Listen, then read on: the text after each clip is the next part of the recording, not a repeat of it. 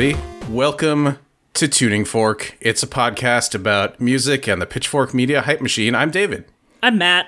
I'm Charlie. It's Charlie. We have a guest named Charlie, and they are here to talk about something that I had actually never listened to before this week. What is it? It is Favors and Mirrors by Bright Eyes. It was released in the year 2000. So we're going back 2 decades, if you believe time is real. I don't. Yeah, this is going way back to the point where I think modern day Pitchfork just starts like keeping track of the old reviews. Right. And it's also a pre-Best New Music time. So even if the initial review was a good one, which it was not, it would not have had the Best New Music designation regardless, because I believe that started in like 2002 or 2003. Yeah, I think so. I should know this by now, but I don't.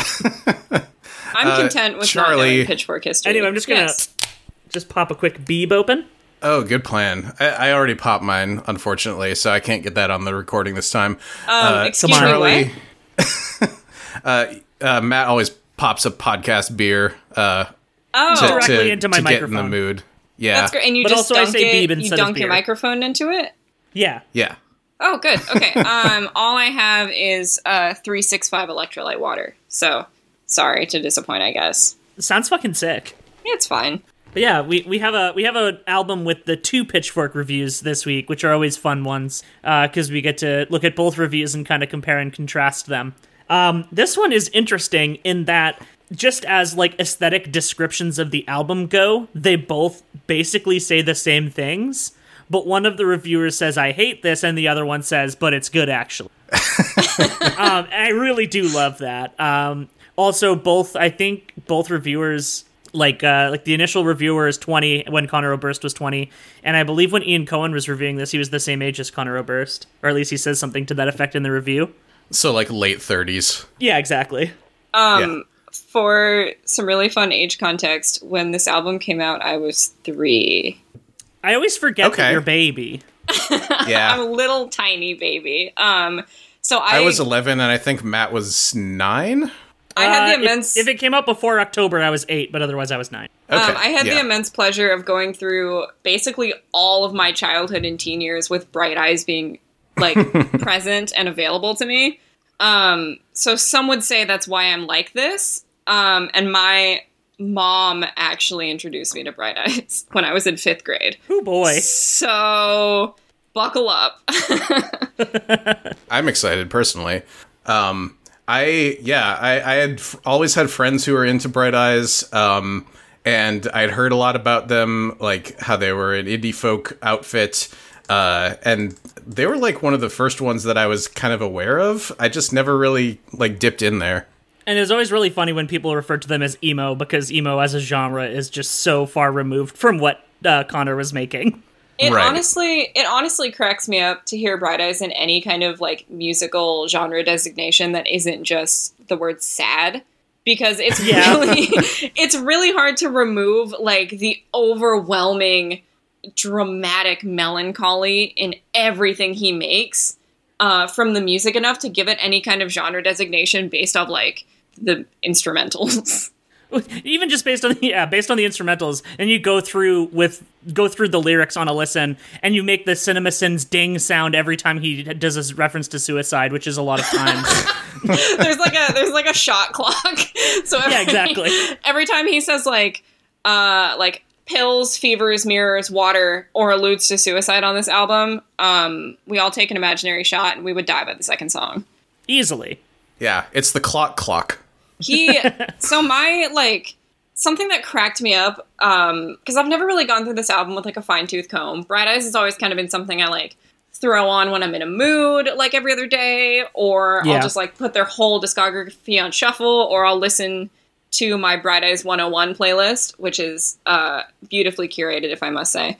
And so it's, like, I don't really go album by album with them anymore, just because I'm past that point. So going through this, like having the lyrics up and really taking the time to like sit and listen to this after so many years of not really doing that with this specific album was hilarious, because I got to see it from like my teenage point of view and my current adult point of view. And I feel like I am both of these reviews. Yeah, he's very dramatic in a way that, like, I feel like a lot of people don't manage in a way that sounds as, like, simultaneously sincere, but also, like, you know, kind of aware of his own ass he is. Yeah. Yeah. And I think the best way to describe that is, like, you know, theatrically corny. Yeah, in the way that only a person who is 19 when he's recording the album can be. Right, or like Gerard Way. Yeah. I feel like they have a lot in common in that way. Although, like, Gerard Way is obviously more theater kid in both his energy and the way he sounds. Right. Yeah. But just in, like, the complete over-the-topness of the way he writes everything.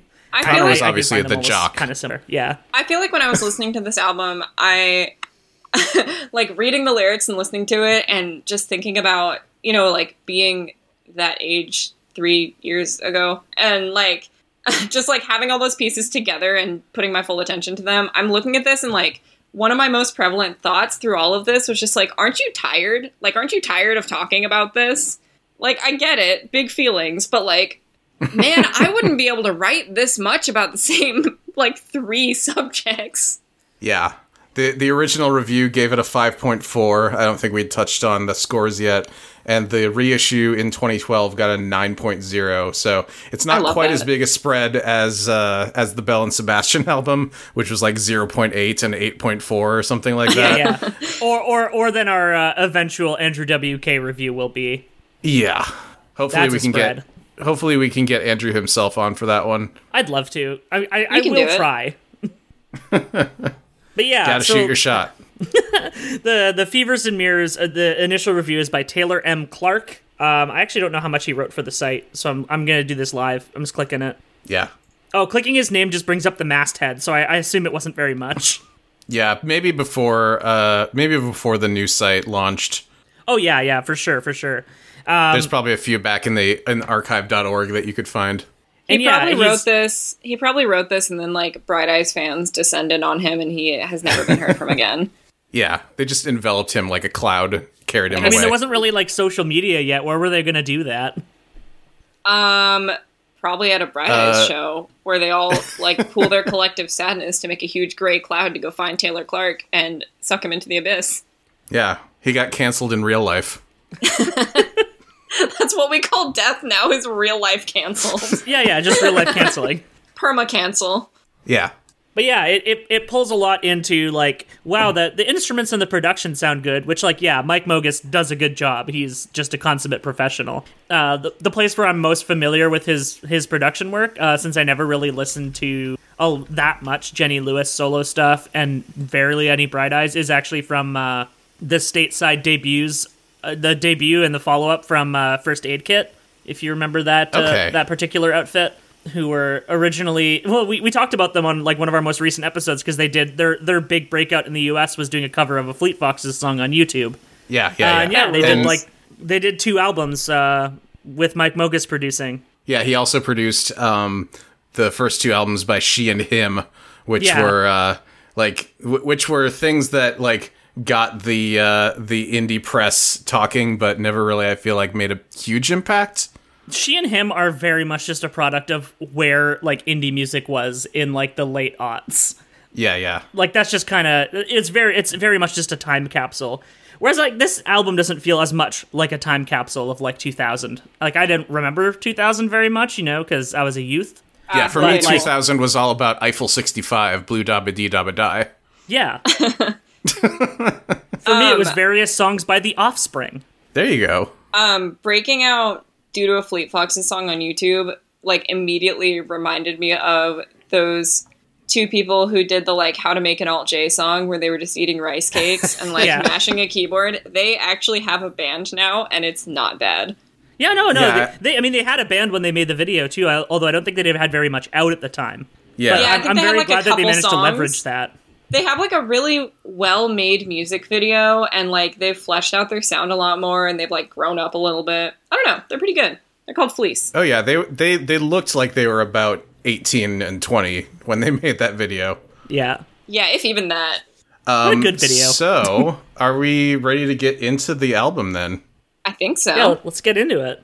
All right. First, we have a spindle, comma, a darkness, comma, a fever, comma, and a necklace. 'Cause you don't depend upon all the shit that I use to make my moods improve.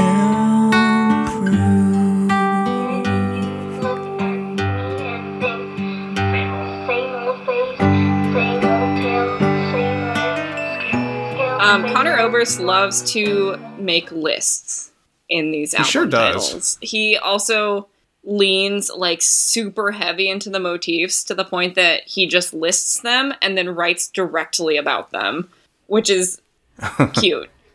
Yeah, that is like Yeah. most of the motifs of this album in that one title, huh? I think I would venture to say that 90% of them are just straight up listed in the song titles or the album title. The only one that might not be is just the word pills somewhere, but I think everything else is like explicitly laid out beforehand. Does he have the word scale in any of the song titles? Because I know he mentions scales a lot. Oh, he might not. That might be another one. But he's Yeah. got the fever Oh, covered. wait. Yes, he does. First An track attempt to tip the scales. Yes. Yeah, there we go. Yeah. How could I forget? Yeah.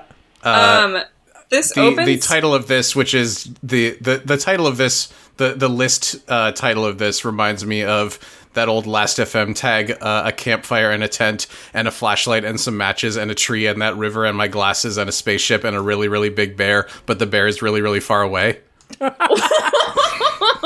Last FM tags, what a classic time. I was just thinking about the tag that was on Sleigh Bells when they debuted, which was, I hope she showed this to her 5th grade class.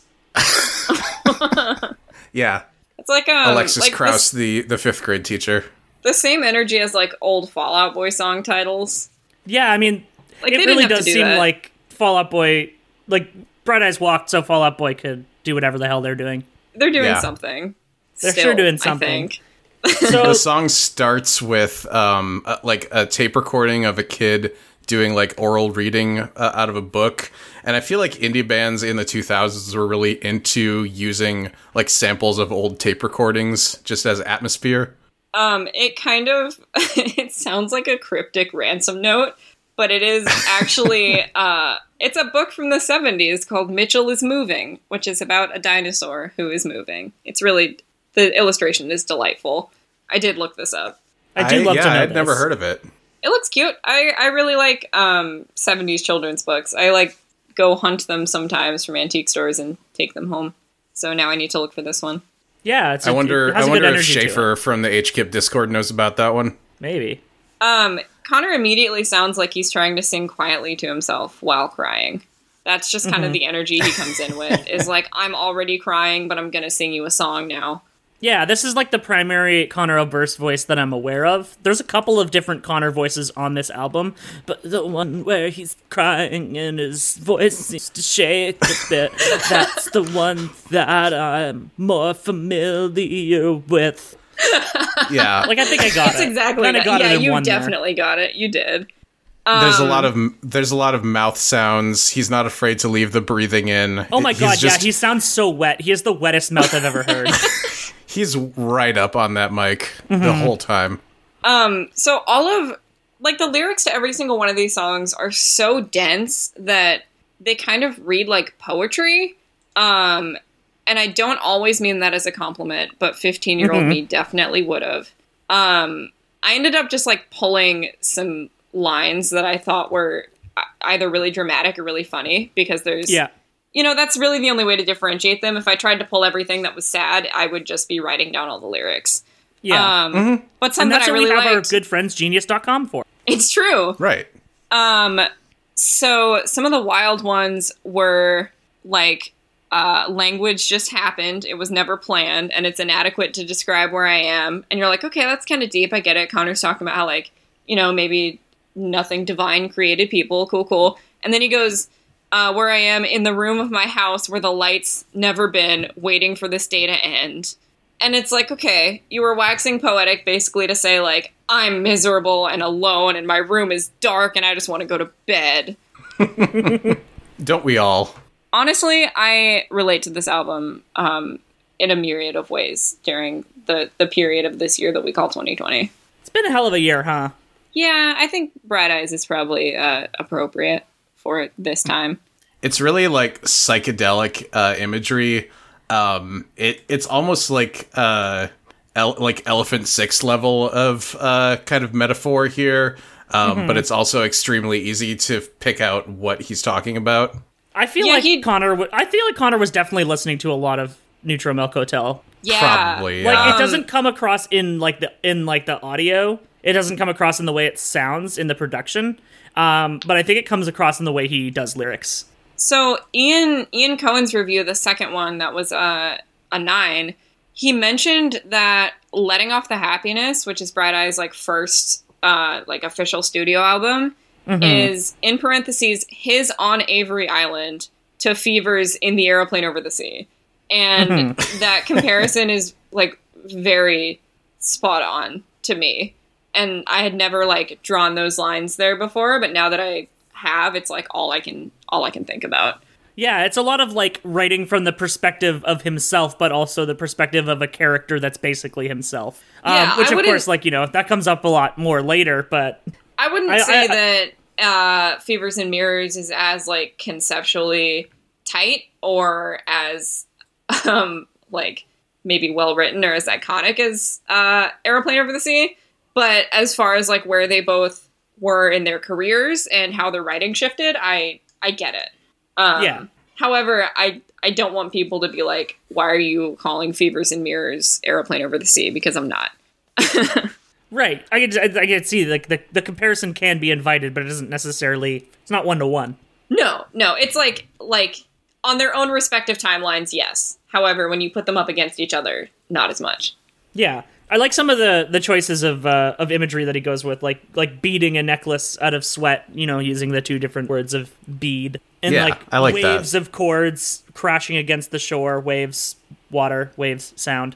It's very like Poetry 101 kind of metaphor, but it works for me. Especially because of like the basically kind of adolescent emotion spraying that he's doing in this song.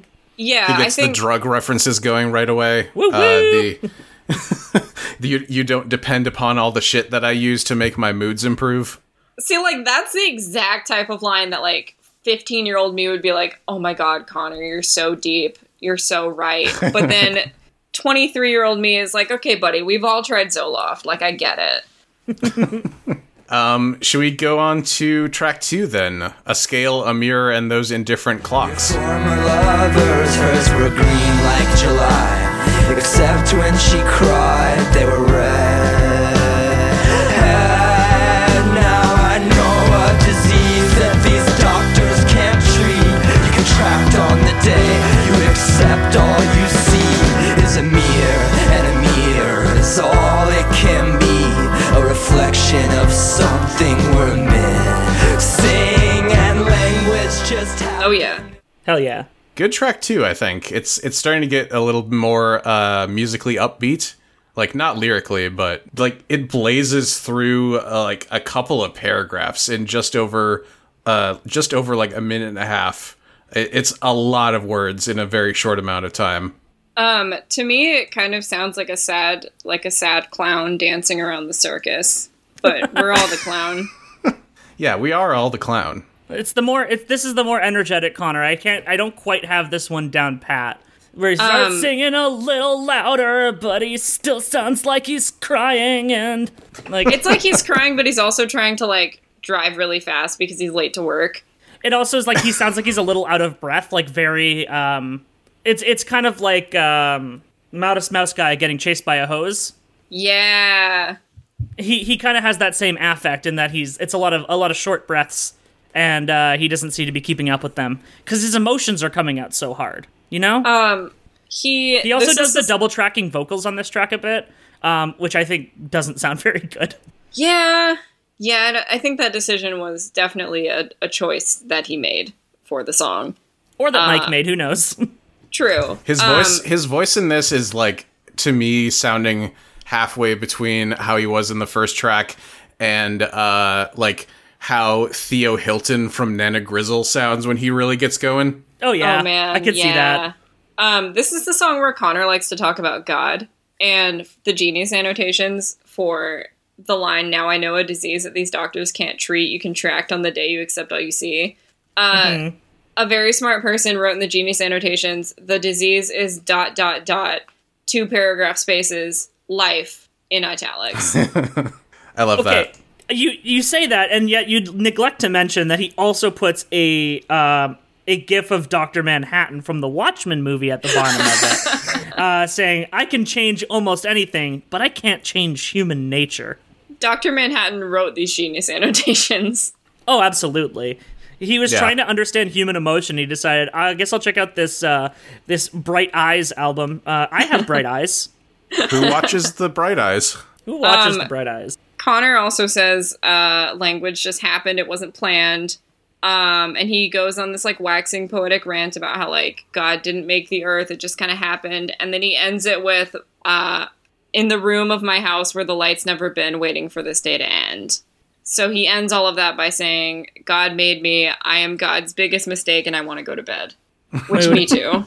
What I want to know, like I kind of understood like the first track instrumentally, but my thought on this one when I got to the end of it was, what led up to this 19-year-old meeting this producer and getting like this super lush sounding instrumentation on this album? Like I didn't take the time to look it up, otherwise I would have more to say here, but that just was a question to me. I don't know how exactly this album came to fruition, but I know that Connor spent basically his whole youth, like from the time he was even a barely appropriate age to be like going to shows and playing music and like putting it out publicly, so probably like 12, 13. He made his own band and started just like immersing himself in like the Nebraska music scene, because he lived in Omaha, which I guess is the best place to be for a Nebraska music scene. And he was just like, he had like a high school band. He would go to all these shows. He was like making these connections as like a kid. Yeah. So it kind of, in that context, I guess it makes a little bit more sense that he would just kind of be setting up all these stepping stones for like all of his adolescence to lead him to like this great producer to make this like great album right after letting off the happiness. Right. It's like what happened to Ben Queller, another indie singer who got started when he was like 12. Yeah, it could not be me. I was playing Neopets at 12. Yeah, I guess Mike Mogus is like a member of the band as well. Okay. As of letting off the happiness. So he does like, he's a multi-instrumentalist. He probably plays a lot of the instruments that you're hearing. So he basically got started producing for Bright Eyes then. Yeah, it seems like that. Like his credits list for letting off the happiness is like twice as long as Connor's as far as instruments go. Letting Off the Happiness that tracks. I honestly like Letting Off the Happiness, I think, better than this album. I like that it sounds like Connor kind of threw it into a dumpster and like shoved it through some trash and then was like, hey, it's lo-fi now. I do really like enjoy albums that sound bad. Like yeah, that's a thing about me. It's a lot more like screaming Connor, a lot more like angry. It's way less like warbly. Yeah. Which is a word that I have in my notes probably like 100 times while I was writing about this album, is warbly. See, I do like yelling Connor. I don't think we get enough of it on this album, although it is on like 2 or 3 tracks at least. He also has Desaparecidos, which is his like super political. I don't know if it's just him. It might be, or it might be a band. I really don't know. But I think they put out like one album. It's where he puts like all of his political rage that isn't quite as poetic. Because he kind of dips into that in Bright Eyes as well, and he always has. But Desaparecidos is like pretty much a political leftist punk band, and it's sick. Yeah. Nice. My 2 favorite adjectives that Pitchfork reviewers like to use to refer to indie singers are warbling and bleeding. The original reviewer, Taylor Clark, called him hypothermic. Very funny. Yeah. Again, it's very much like he's right. He's but right, it's but it's good actually. It's good, actually. He's right, but we actually love to hear it. Yeah. It's a sound that we like. I do, personally. Also, God, I didn't even realize a scale, a mirror, and those indifferent clocks. Yeah, there's another scale in the title. Yep. he kind of got through all of them in the first 2 tracks, just in their titles. Yeah. Yeah. Also, every time he says mirror in this album, he says it as one syllable, just mirror. Mirror. Mirror. He's actually talking about the Russian space station. He's talking, that's his nickname for his friend Vladimir, Yeah, exactly. who is on the Russian space station. He misses him. Yeah. Mirror from mirror. This next title I thought was really snappy as a teen. It's The Calendar Hung Itself. To your breast, worried you smoke too many cigarettes. Is he coughing now on a bathroom floor for every speck of tile? There's 1,000 more you won't ever see, but must hold inside yourself eternally.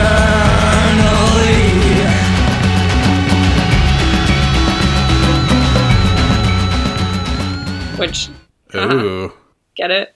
I like it. Yeah, I get it. This one sounds like a pirate musical. Yeah. It does. It sounds. It's It sounded to me. Proto-Decemberist. Yeah, Decemberist, and it also sounded like Arcade Fire to me. Like it sounded almost the exact same as Neighborhood Number 3 Power Out. Oh yeah, Yeah. I can hear that. I can hear Yeah. that. But of I course, didn't this predated those both. I Yeah, don't know if it predated like- the Decemberists entirely, but it definitely predates their popular output. Win I didn't Butler even- is definitely a Connor Oberst fan. Oh yeah. I didn't even think about Decemberists and this song. But Decemberists are basically also just one big pirate musical. It's true, and we love Yeah, it. and they slap. They do slap. We love to hear the pirates. It's like you're at Disneyland, but it's free. Yeah. All music is free, don't you know? This is another sad song about wanting to die because a girl doesn't love him. I think. That's kind This of one, what kinda this, hard one to tell. this one is the more like incel anthem vindictive version of that, though. Yeah. Well, almost every single line of this album does have an annotation on Genius, so we could just read the entire thing and know could. exactly what the song is about, because everyone on Genius is always correct. Always objectively correct. But no, I feel like it works in that context, as much as, like, you know, incel male rage towards rejection is, you know, 1, played out, and 2, just like, you know, not great to hear in 2020. I think the way that he like kind of goes into the frame of this like basically character that he's playing in this song works really well. He has like a kind of like a rising bile in his throat. You could really feel like the sarcasm and vindictiveness that he's trying to put forward. And this is Yeah, why I prefer yelling Connor to warbly quiet Connor. I feel like he manages for the most part to capture that kind of like a girl broke my heart and left me without like entirely blaming her in the lyrics. It seems like he's mostly like, yeah, I'm a piece of shit and I'm sad. Which like if you're gonna do that played out borderline incel cliche, at least blame yourself for the sake of the listeners who are not men. And I appreciate that. And also just like he's mostly focusing is like, is he good enough? Right. Is he doing these things that I would do? They're not like, I hate you specifically, your various slurs, you know, like pop punk was doing at the time. Right. Yeah. He avoided that little trap. So we can give him some props for that one. I do really like that Genius took You Are My Sunshine and annotated it to explain the song You Are My Sunshine, My Only Sunshine. They're like, hey, yeah, this is actually like a children's song. And he's actually singing it into her answering machine, which he says directly. And also, do people not know that song? Yeah, well, I mean, like, not only do people know that song, but specifically singing it into an answering machine, I'm pretty sure is a specific reference. He said, I settled I for know a it telephone happens on The sang in your Simpsons, machine. but every time that I think something is a reference to The Simpsons, it's a reference to something that I haven't seen, because it's out of my pop culture worldview. Yeah, if so I know the Simpsons thing, it's usually that the Simpsons were referencing something else. Yeah, exactly. Yeah. But yeah, Marge Simpson sings it into Lisa's answering machine when she's at the military school. Oh my God. Yeah. Barter at military. See, I like The Simpsons, but I've never really taken a dive deep enough to like watch them regularly and retain those references. Yeah, for me it was like... I was just recently reminded of Milhouse's dad, whose name I forget, I'm sorry, drawing Kurt. Dignity. Kurt, yeah. Yeah. Drawing Dignity. And I think that's maybe the funniest joke that could have ever been made on The Simpsons, and nothing ever really tops that for me, except for maybe Millpool. Yeah. The Van Houtens are a very pathetic family, and there is much comedy to be wrung from. I sleep in a race car bed. I sleep in a big bed with my wife. I fully plan on getting either a Millpool or a Dignity tattoo, just to bring us back to the topic of like. It's got to be Dignity. It's probably going to be Dignity, yeah. The word dignity for me is inextricably linked with Mulan, when the matchmaker does that thing with her fingers and draws the mustache on her face. Dignity. Again, that was buried deep in my gray matter, so thank you. Yeah, this whole song is really heavily annotated, but it's mostly saying like what you can probably glean if you've ever like read poetry or listened to a song and tried to understand it. Is basically like Connor is sad. He like looks for this girl that left him and other women and only sees her and is angry about it and is sad. And that's the gist of it. I do like that in this song he sings, "She had eyes bright enough to burn me. They reminded me of yours." And all I wrote there was, "Hey, like the band name." Like the band name. I literally pogged when I heard that. I made the PogChamp face IRL. I was also doing Leonardo DiCaprio pointing at the TV. Yeah. That specific meme. Yeah. Yep, that's this the is one an I was audio thinking medium. We love to verbally explain what memes look like. Yeah, exactly. It's you, Connor? You're the American Psycho? Look, if I could make an image pop up in someone's podcasting app, I would do it. Yeah. But I don't know how to make that happen. One day. Yeah, I'll figure out how to put that meme into the spectrogram of this podcast. Yeah, exactly. We'll pull an Aphex Twin. It'll We sound could like just, like- shit, but it'll work. We could just like send out like a little mailer to everyone who's subscribed and be like, okay, turn to page 4. Well, you will see a picture of Leonardo DiCaprio pointing at the television. If our art wasn't so good, I'd say just make it the episode image. But our art's good, so... It is good. Who did the pointing at the TV meme? The pointing at the TV meme? DiCaprio? No! I'm so shocked that meme is still kicking enough for you to even reference it on this podcast currently. That has to be like a month old. That's like 5 shelf lives at this point. Yeah. I mean... It's an still funny emoji in our to me. tuning fork. Our friend Brooks likes to say Kafifi still in the year 2020, so... Oh, this I know. Yeah. Yeah. Well aware of Like, this. this is just how we operate in this sphere. Yeah, it's sometimes you're not ready to let go, and that's, makes it really funny. Is there anything else to even say about this specific song? I don't think so. I don't think so either. Moving on to something vague. And you sink in your chair, brush the snow from your hair, and drink the cold away. And you're not really sure what you're doing this for, but you need something to fill up the days. Yeah, there's not much going on in this one. I got big, like, Jack Johnson energy from this intro. Yeah. The accordion was unexpected here, but I like it. If for some reason anyone listening has not already, like, heard any Bright Eyes before, this is going to be such a fun adventure to be hearing, like, warbly Conor Oberst and, like, accordion and, like, pirate musical. Yeah, it's kind of it's one of the first like the earliest albums that I can think of that got like really popular while also being musically all over the place. Yeah, it's really, man, it's not very cohesive. Like, aside from the really explicit attempt to keep using the same words over and over again as symbolism, it really, like, it's rough.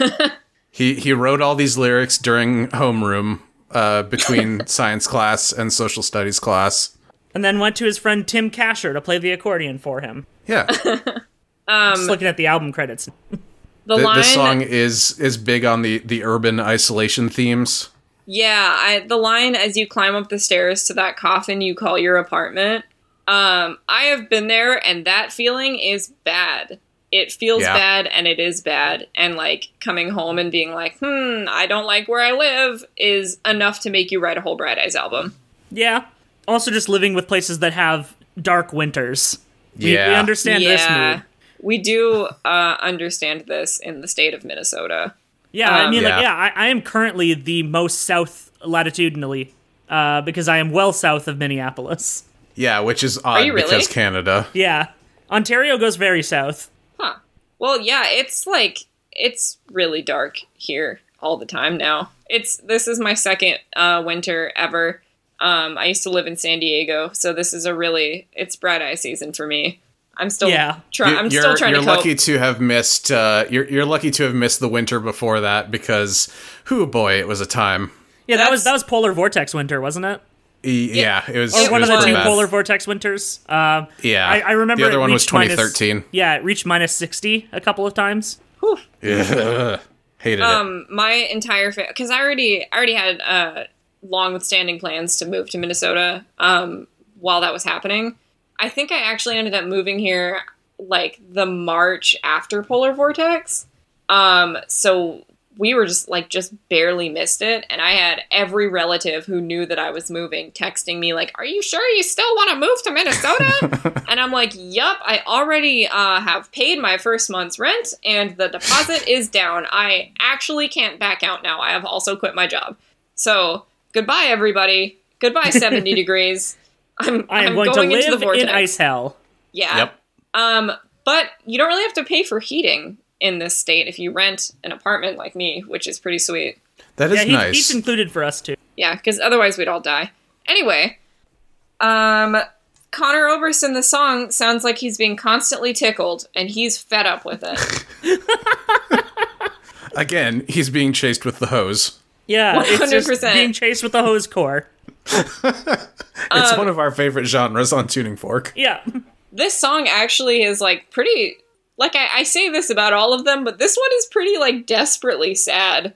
Like this one's a special, I think this is the first one on the album that is like, oh, this is like actually really maybe somewhere beyond like teen sadness into adult sadness, and now I am sad as an adult. It's like the fog of like a desperate depression following them around. Yeah, it's like that's basically what the something vague is, right? Yeah. It gives like, me the same vibe as like The Jitters by the Dismemberment Plan. Yeah. Yeah, or it's like a lot of like dream imagery, but it's not dreaming. It's like depression mania fog. Maybe not mania, more like depression fog. Yeah. It really just kind of reminds me of a lot of tracks off of Electroshock Blues by Eels, which is actually brought up in the first review, is that a later song on this album just kind of sounds like an Eels song. But for me, it's like the part that really reminds me of Eels is just like how like desperate the depression sounds, like how much they managed to convey that, which is something that like that Eels has a gift for, and Connor also has for. Like really kind of just like pushing that forward, and that's why this is one of my favorite tracks on the album too. It's just I think it really worked.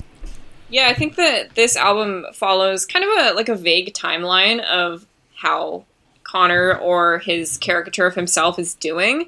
And I think this song is kind of the point where he kind of breaks and just kind of surrenders into all of the like desperate sadness that's kind of been building up maybe more behind the scenes from the other songs. And like he was kind of angsty before. He was a little angry at the world, a little like upset about his love life. And now he's just kind of sunk into this place where he's like, I am not going to get out of this. And I'm just going to wander around in a sad dream. Sadly, you talking about the similarity to Eels made me Google Bright Eyes Shrek. And I don't think there's any connection there, unlike with Eels.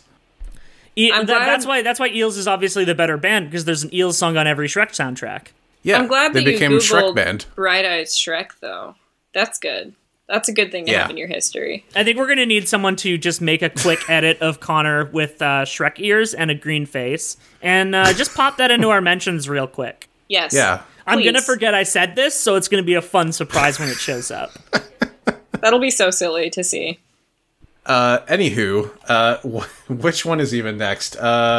Oh yes, the movement of a hand. Grows like ivy across the wall, and it bounces off of the painted porcelain of tiny dancing doll. Her body spins as she pirouettes again. The world suddenly seems. I like this one a lot. Yeah, I do too. I like the electric piano. Oh yeah, this is the one that they said sounds like an Eels song, and I get it. Yeah. Yeah. It the electric piano. I did my first like taking notes listen through pretty late at night after a very long tiring shift at work. So I wrote down that it reminds me of the video of the cat playing the electric keyboard. Oh, the keyboard cat. Yeah, keyboard cat. That was the very first image that popped into my mind before any of the words started. So I just wanted to give. What if keyboard cat had clinical depression? Pretty much. Keyboard cat, but in minor key. Oh God. No. We hear like a new Connor voice in this one where he does some like high soft notes without warbling quite as much. He's kind of able to control himself a bit, which I appreciate. That's Eels Connor. Eels Connor. Connor Eels burst. Yeah, exactly. That sounds uncomfortable. It's like Alien. Yeah. It's just I don't like Alien. If there's anything I know about Bright Eyes, is that they did the soundtrack to Alien by Ridley Scott. Oh, 100%. Yeah, absolutely. Connor Oberst actually played the little chest burster. That was him as a baby. Like the one on the end. Yeah. That was filmed in Omaha, Nebraska in the early 90s. Yeah. Yeah. That's why John Hurt was never a big Bright Eyes fan. It wasn't even a set. Omaha just looks like that. Yeah, it does. I really like the line, "And you lay your head onto my shoulder, pour like water over me." It's very evocative in a way that I really get. Yeah, it's really Just it's like sweet. kind of like, you know, when you it's very sweet. Which you don't. It's kind of a nice feeling in an ocean of bad feeling. Yeah, it's one of the only like Bright Eyes lines in this album that you hear and you're like, oh, that's really nice. That gives me a good feeling. And I can feel that good feeling for a moment. Oh no, what's that? It's the next line. Yeah, well, it's also just like, you know, it's a melancholic, like, recalling of that feeling. Yeah, it's like about it's like you're like, oh, that's nice, and you're like, oh wait, no, he's only recalling this feeling. He doesn't have it right now. It's like if any of the lines in this album were to be called a milkshake duck, it would be this one. Like the imagery of this, like I couldn't put it into words, so all I have written in my notes is the cinematography. Yeah, the way he's like describing the tree lines on the drive. Yeah, well, it's nice. You exactly. get like it's a mood piece for sure. I mean, the whole album's a mood piece, but like just like that last verse of the song works. Starting with the "You lay your head on my shoulder," you get like 5-6 lines of like happy, good imagery of like him with this person in a car. And he's like, if I just exist for the next 10 minutes of this drive, that would be fine. And you're like, oh, that's sweet. And then he immediately says, soon all the joy that pours from everything makes fountains of your eyes because you finally understand the movement of a hand waving goodbye.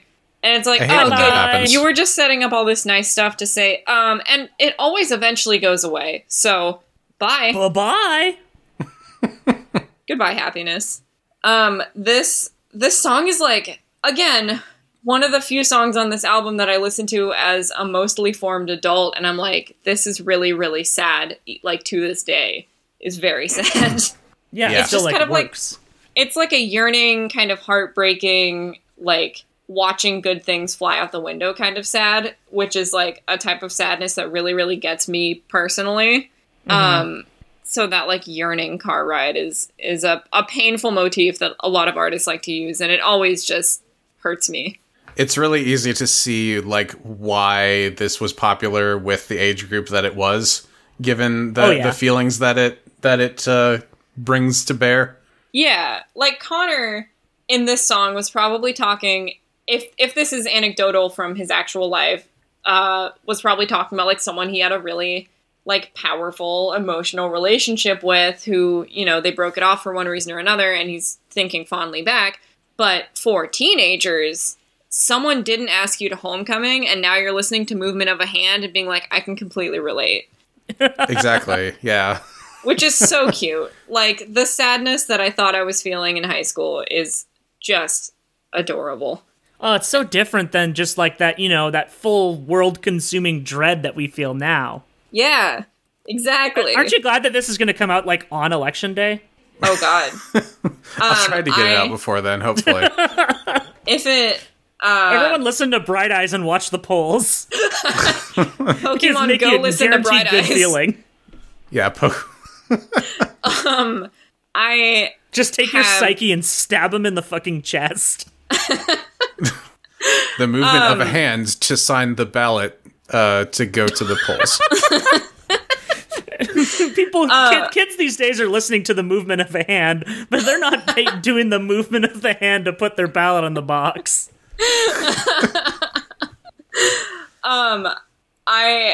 So this is a little bit of a tangent, still Bright Eyes adjacent. He recently put out a song that is about, like, and for, like, people listening who are sensitive to reproductive issues, maybe skip ahead a little bit.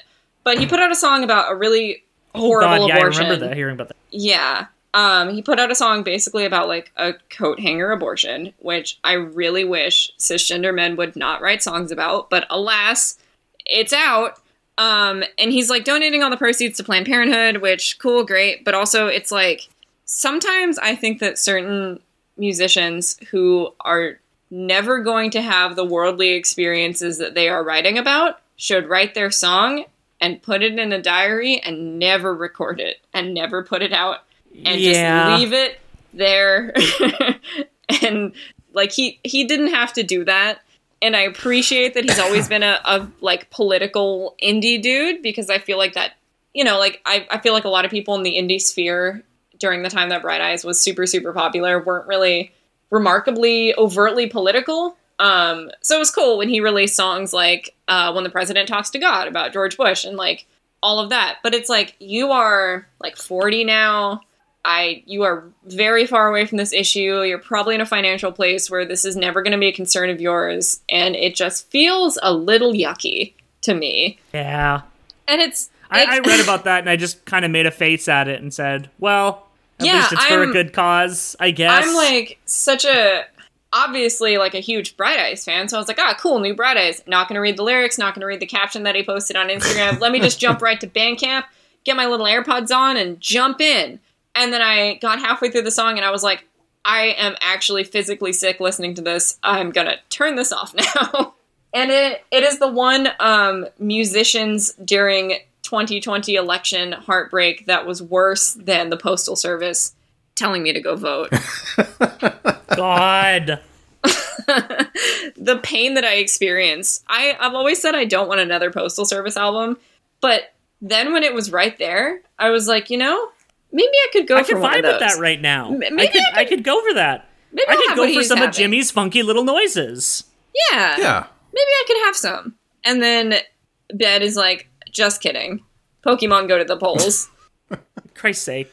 Take the death cab to the polls. It's like between that and the fucking, like, West Wing Get Out the Vote election special, it's like the people who care about these things are the people who are already voting and are already in a position to vote safely. Yeah, and what I decided to cause myself further psychic damage on the Bright Eyes Instagram post by looking at the comments, and people were like, why are you getting political?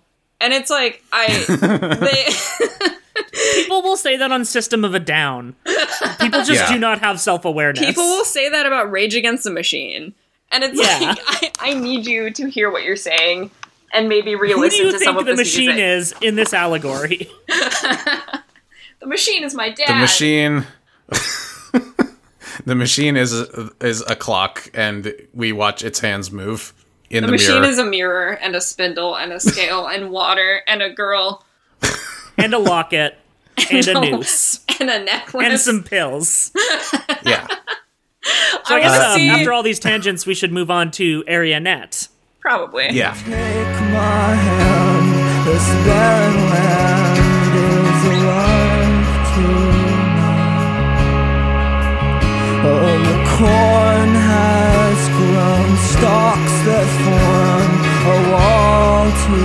high, but the wind carries sounds that I can't see from beyond that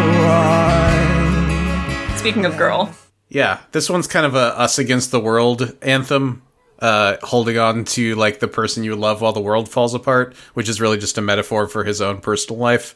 Yeah, the Genius annotations on this are a treasure trove. I think that one person said, I'm trying to pull up the exact wording because I'd really like to know. It might have also been on the classic website songmeanings.com.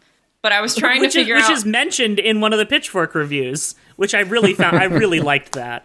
Is it really? Yeah, it's mentioned, I think, in Ian Cohen's review, which would make sense, because 2012 is when that site was really popular. And I guess Fevers and Mirrors for a while was one of the most annotated, or one of the most commented albums on the whole site. Interesting. So the one from Song Meaning said just that Arionette is his antidepressants, which is really, really funny. Because I'm imagining him writing like an Us Against the World song for like his Prozac. I did sing a song about my venlafaxine for an improv show once. It was very short, and I used the actual pill bottle as a maraca. I love that. It was very fun. I trust you with that musical endeavor. Connor Oberst writing a song about running through a cornfield with his Prozac is just the best imagery. And then while crying, obviously. While the world's falling apart, he's like, at least I have you. Oh shit, I only have 4 days left on this prescription. And my doctor's closed on the weekend. But then Genius says that Arionette is a made-up word and not a name. Aria meaning song, and marionette meaning puppet, and Arionette means song puppet, and then I quote, but there is a Greek joke in there. I reign aret, virtue who is always speaks, literally virtue always pouring forth. This Greek joke and wolf references in the song are elucidated by the fact that Connor's birthday is February 15th, the date of the Roman festival Lupercalia. This person's brain is fucking huge. This person has a gigantic brain. This is the person who walks into, like, Game of Thrones theory posts and says the moon is an egg. Arionette is also phonetically similar to Ariadne, who was abandoned by Theseus after she helped him kill her brother, the Minotaur, and whom Dionysus later married. By some accounts, she became immortal by marrying up, so to speak. The Ariadne illusion may have more contemporary associations as well. Jesus Christ! Can you guess what the next name is going to be? It's Friedrich Nietzsche. Friedrich Nietzsche referred to Cosima Wagner as his Ariadne. Connor may be alluding to her because he has synesthesia. That makes sense if you think about it. Thanks for this brain quest. Anonymous poster. I love this. How does this only have 5 upvotes? I need to, like, create an account so I can upvote this. It has been marked as missing something by Zinstein. Fuck you, Zinstein. This guy is literally Wojak, whose brain has created a hot air balloon and also the basket underneath the hot air balloon in which he is standing and floating around the earth. This is Wojak, like, laying on the couch, and his brain makes, like, the couch and a chessboard and another Wojak that he is beating in chess. Exactly. The perfect Mars Volta fan. And the last sentence of this harrowing annotation is, this can end up being a very personal joke since Mr. Oberst has synesthesia himself. How do you know that? Does he? I don't know. This is not cited. Citation needed. The only thing that's cited is the Roman Festival of Wolves. Jesus Christ. You know what? I believe it. I'm just going to say that, yeah, that's what it is. So that makes Arionette a wolf song puppet with synesthesia. I think the idea of a woman named Song Puppet to sing your sad songs about is like very close to the kind of imagery he seems to be going for with this, and that it's like very overwrought and also kind of self-effacing. So literally calling his muse of the song Puppet would be like on brand for the Yeah. song and the types that- of songs he's writing. That gives me like Flaming That Lips part energy. of it kind of works. Yeah. He might I- also just think it's a pretty name. I don't think that Connor Oberst's self-aggrandizing sadness when this was recorded in 1999 was even close to being deep enough to think of Song Puppet. No. Much less the Roman Festival of Wolves. No. Lupanagia. That's honestly, is that's probably the one best Genius of- annotation I've ever seen. This is one of I think at least 3 waltzes on the album. It's in 3/4 time, which according to my friend Caitlin, it was a thing that a lot of Omaha bands did at the time, like Cursive, for example. Oh, that's cute. Cursive is the band that the accordion player is in. There you go. I guess all these Saddle Creek bands kind of just shared members for their recordings a lot, I assume. Yeah. Makes Judging sense. by the credits on these albums. And at the end, Overall, it's got that classic move of including like some random studio background noise, Oh, yeah. like shuffling and sniffing and stuff Yeah. like that. the random studio setup in this album just gets so fun later on. Oh, yeah. Yeah. Aaron I mean, this Annette- one kind of just works into the next song because the next song is recorded like on a single mic, or at least it sounds Yeah. like it is. Yeah, it Yeah. sounds so. Arianette to me is not a remarkably exciting song. It's not one of my favorites, even if she is this extremely complex Nisha-like character. It just doesn't do it for me personally. So then we move into when the curious girl realizes she is under glass. When I wake up, I'm finding my brother and I'm making him take me back down to the water, that lake where we sailed and we laughed with our father. I will not desert him, I will not desert him. No matter how I may wish for a coffin so clean, or these trees to undress all their leaves onto me, I put my face in the dirt. so that the studio noise that kind of continued off the last track kind of just goes into the start of this one, where he starts like banging on the piano like Greg in Over the Garden Wall, Yeah, and like singing boom, from the boom, other boom, side of the boom. room. Yeah. Yeah, and then he he's sings definitely potatoes like and molasses for us. Wait, sorry, potatoes and molasses. I'm This is a metaphor for my sadness. I'm halfway surprised that Connor Oberst didn't like beg the creators of Over the Garden Wall to put a song in there. If the songs Yeah. weren't primarily made by like one musical group, I'm sure they would have. Yeah, But it was like one group that was responsible for pretty much all the music. yeah. But yeah, no, he seems like he would Oberst to work the in garden there. wall. Oberst the Garden Wall, indeed. Yeah. Kids will watch Over the Garden Wall, but won't hop over the garden wall to go to the polls. Kids won't this- go over the garden aisle to talk with the opposing party. Reach across the aisle. We need to shake hands over the garden wall. Yeah. The Rose Garden Wall. Oh, I like it. Thanks. This song kind of sounds like a suicide note. Like, genuinely kind of sounds like a final song. So this, It does. if we're following the timeline of Connor's despair throughout the album, this is kind of a contemplation song where he's kind of like planning for the short future he thinks he has. Yeah. He straight up says he wishes for a coffin so clean. Or these trees to undress all their leaves unto me. Just being a corpse in a forest. Yeah, he says, I put my face in the dirt, and then I finally see the sky that has been avoiding me. I think if he had just put his face in some really good, healthy, like, nutrient-rich dirt before he wrote this album, we might not have this album today. Here, Connor, eat some dirt. Rub some dirt on it, Connor. Rub some dirt where it Some hurts. dirt on it and get up. He went to the garden center at Home Depot and he was like, "Your finest nutrient-rich dirt, please. I have an album to record." I need to tamp the soil, please. None of that fancy stuff with the nutrients. I don't want those little white pellets in there. I just want the pure stuff. Where I come from, we smoke dirt. We like stems. We like seeds. That's just how I grew up. I'm really sad that the Bernie versus Hillary weed memes didn't make a resurgence in 2020 with like It's too Biden bad. and Bernie. I don't know if Yeah. anyone else remembers those. That's or the if that only was just example something I that made I've up. seen. Yeah. Yeah. Anyway, he mentions his brother, and like his brother being in the water and him not deserting him. There's a lot of water in this album as well.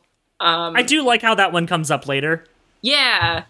Yeah, that one's fun. We'll get to it. We'll get to it. He also mentions the pills that I take to balance my brain, which is Arionette. They're back. Apparently. They're back. We are all. We are all Arionette.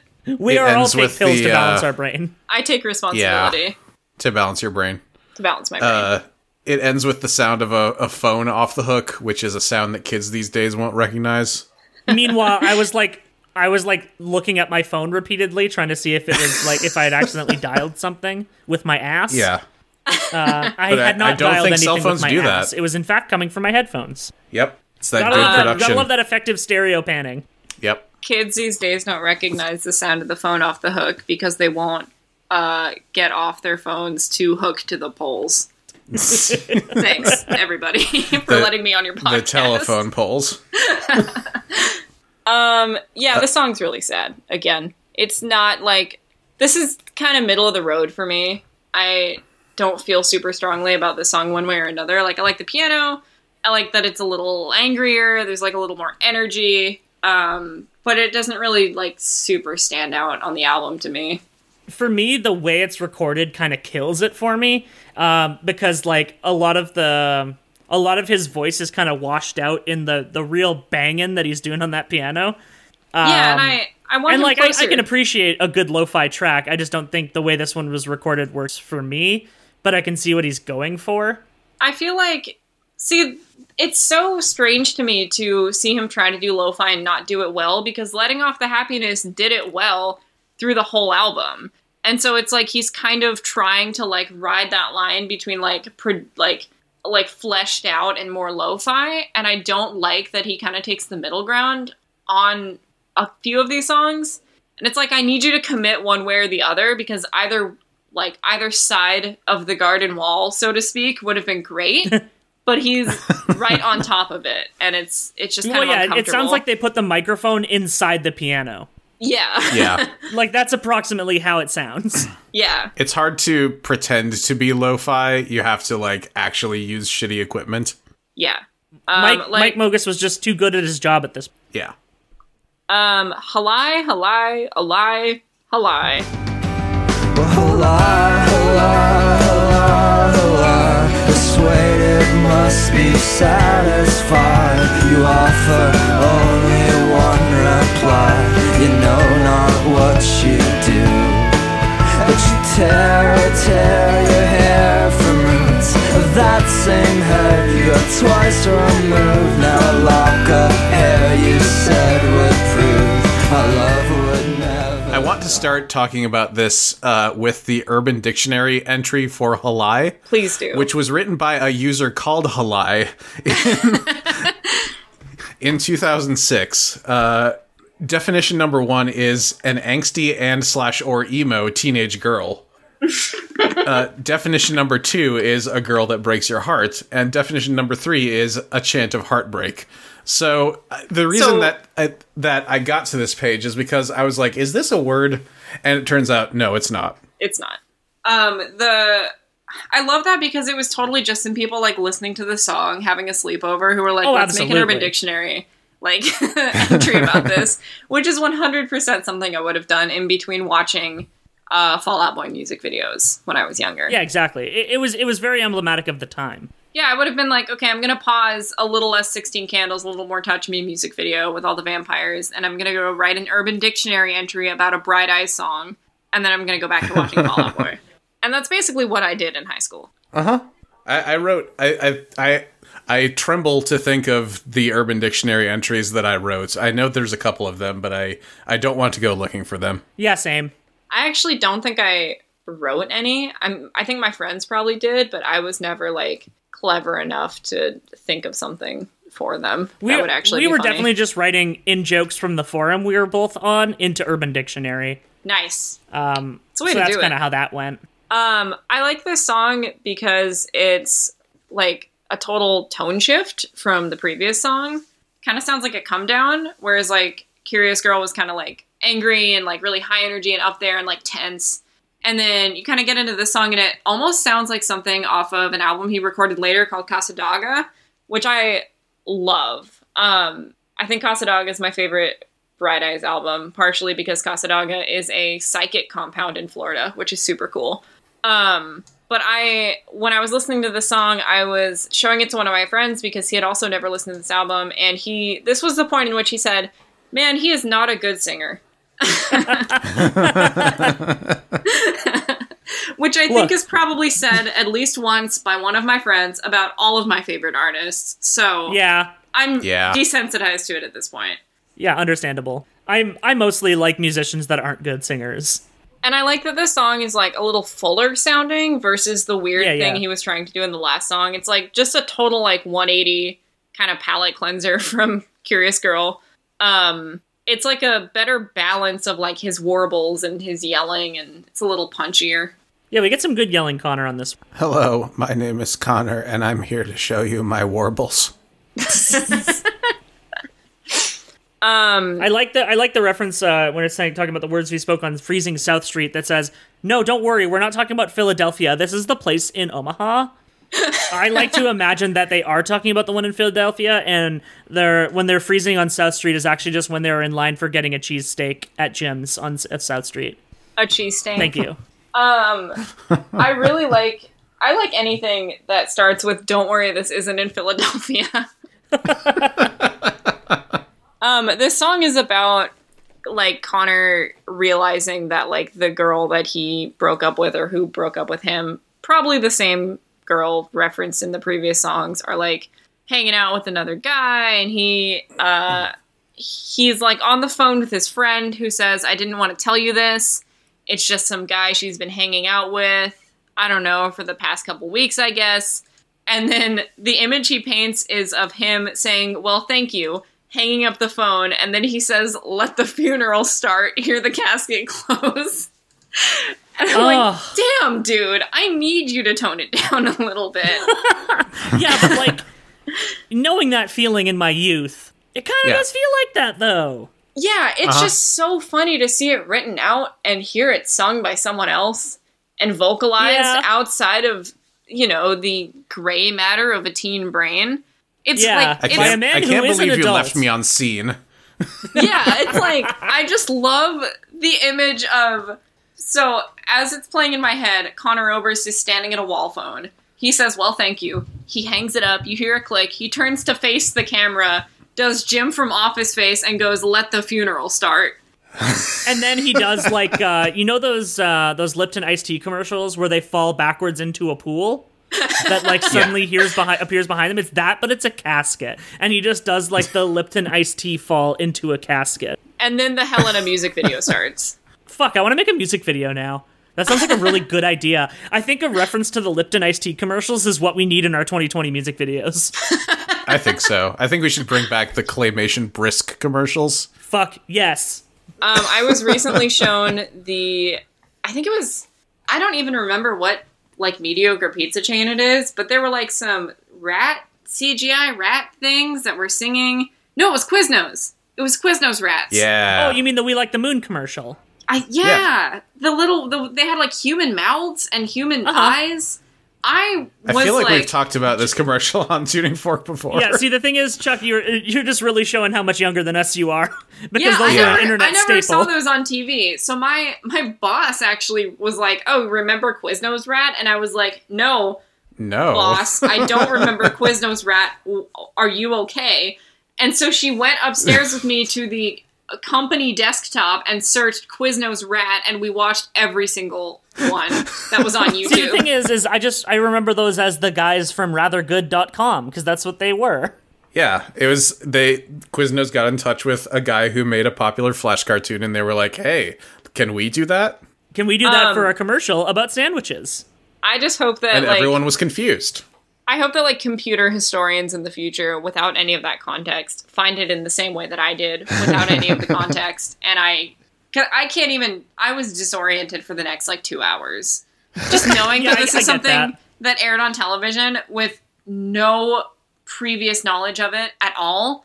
And just hearing these little demons going, it's crunchy and toasty at my place of employment. Do you guys still have Quiznos around you? Or did they all get destroyed? I think most of them closed. They used to be around like 5 years ago. My hometown is like weirdly into Quiznos in that there's like 3 of them in what is not a very big city. Yeah. I don't know what it is, but Quiznos just does really well there. Yeah, I don't. Yeah, we're more of a Jersey Mike's town over here. Yeah, that's true. It's regional restaurant differences are weird, man. California is Subway territory, and then I come out here, there's like not really any Subways. People mostly think it's gross, which it is. But then I go to, they're like, oh, Jersey Mike's is better, and I go to Jersey Mike's and I immediately get food poisoning, and I'm like, all right, cool. I go to Minnesota and I see that there's a chain called Topper's Pizza, but it's not the same Topper's Pizza that we have in Ontario, and I get really mad because they're ripping off the Ontario brand of Topper's Pizza, which has existed since 1982. Come on, come on, Minnesota. I had to learn what getting caribou meant when I moved out here. I was like, excuse me, what the fuck are you saying? And they were like, do you want a caribou? And I'm like, like the small moose animal? And they're like, no, it's like Starbucks. I'm like, oh, well, you could have said coffee. Sure, I guess I'll have some of this caribou. It's pretty good. I've only been there like once or twice, but there's a caribou right next to my job that opens at 5:30 in the morning, and I usually work at 6, so I have gotten caribou a lot recently. And also, having worked at Starbucks in the past, I simply can't do that anymore. No. Anyway. sometimes a place will ruin itself for you eternally.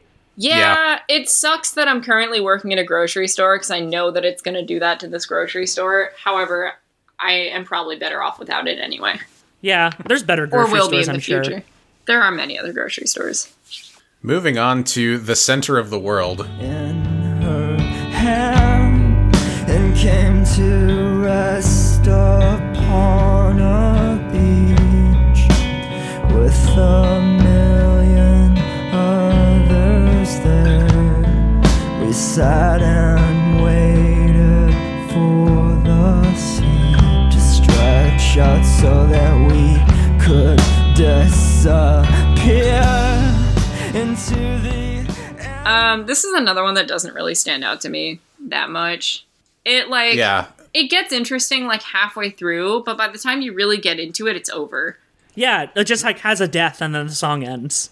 Yeah, the real thing that stood out to me about this song was in the background, there's that whispery Macintosh text-to-speech voice, which like any 90s kid definitely would recognize. See, it's like the Conor Oberst of Macintosh voices. I didn't even catch that because my brain is not wired to 90s kid. I don't know if I count as one. I was 2 when the 90s ended, so probably not. It is the one that sounds like somebody is like dying while they're trying to talk to you. Well, yeah, that checks. I wrote down lyrics are pills, girls, sadness, all 3 of these things in a car.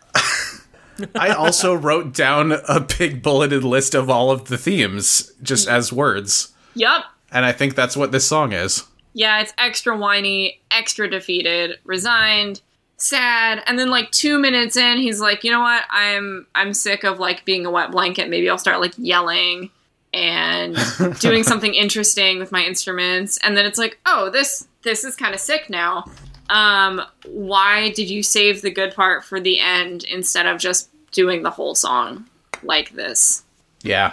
I was the one theme that I found was not present was mirrors, which really could have tied this all together for me. Yeah, where's the mirrors? Where's the mirrors, Connor? I could have used a scale in here, personally. Connor basically says, like, I tried to look up the like annotations and like the song meanings for these lyrics, and there's not really anything cohesive like happening here. And if it is anything cohesive, it's not remarkably interesting.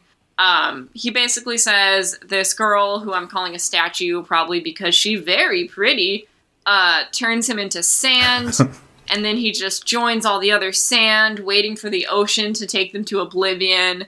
And the only meaning I could glean out of that is like, girl dumped me and I just become another ex, and I am sad and want to be in the ocean. Goodbye. And that's about as deep as it gets. Yeah, Not as deep as the ocean at all. Not as deep as the ocean, no. He does have a song called Mariana Trench, so he redeems himself in later albums. James Cameron is down there. I don't know if you're aware of that. James Cameron is always down there. You don't want to go see James Cameron. It's the worst thing you could find at the bottom of the Marianas Trench. It's true, and there's a lot of weird shit down there. Yeah. I guess then if there isn't anything interesting about this song left to talk about, we can go on to Sunrise Sunset, which is, to me, a much better song. For a sunrise or a sunset, your lover is an actress. Did you really think she'd stay? For a sunrise or a sunset, you're either coming or you just left, but you're always on the way. Towards a sunrise or a sunset, a scribble or a sonnet, they are really just the same. To the sunrise or the sunset, the master... Oh, this one's cool. I like this one. Yeah, it's like a... Would this be considered like waltz-y? I don't really know anything about it's another 3/4 time. It kind of sounds The like rhythm of it fucking rules. Yeah, it sounds kind of like a steampunk, like Ren Fair on fire.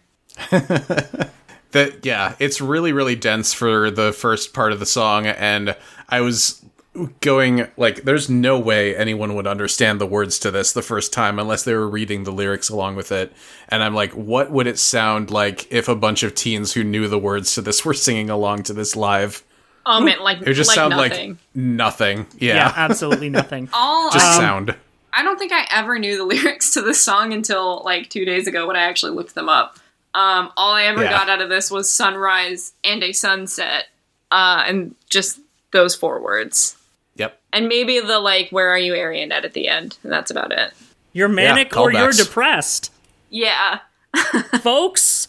The two genders. Ladies and gentlemen, manic and depression.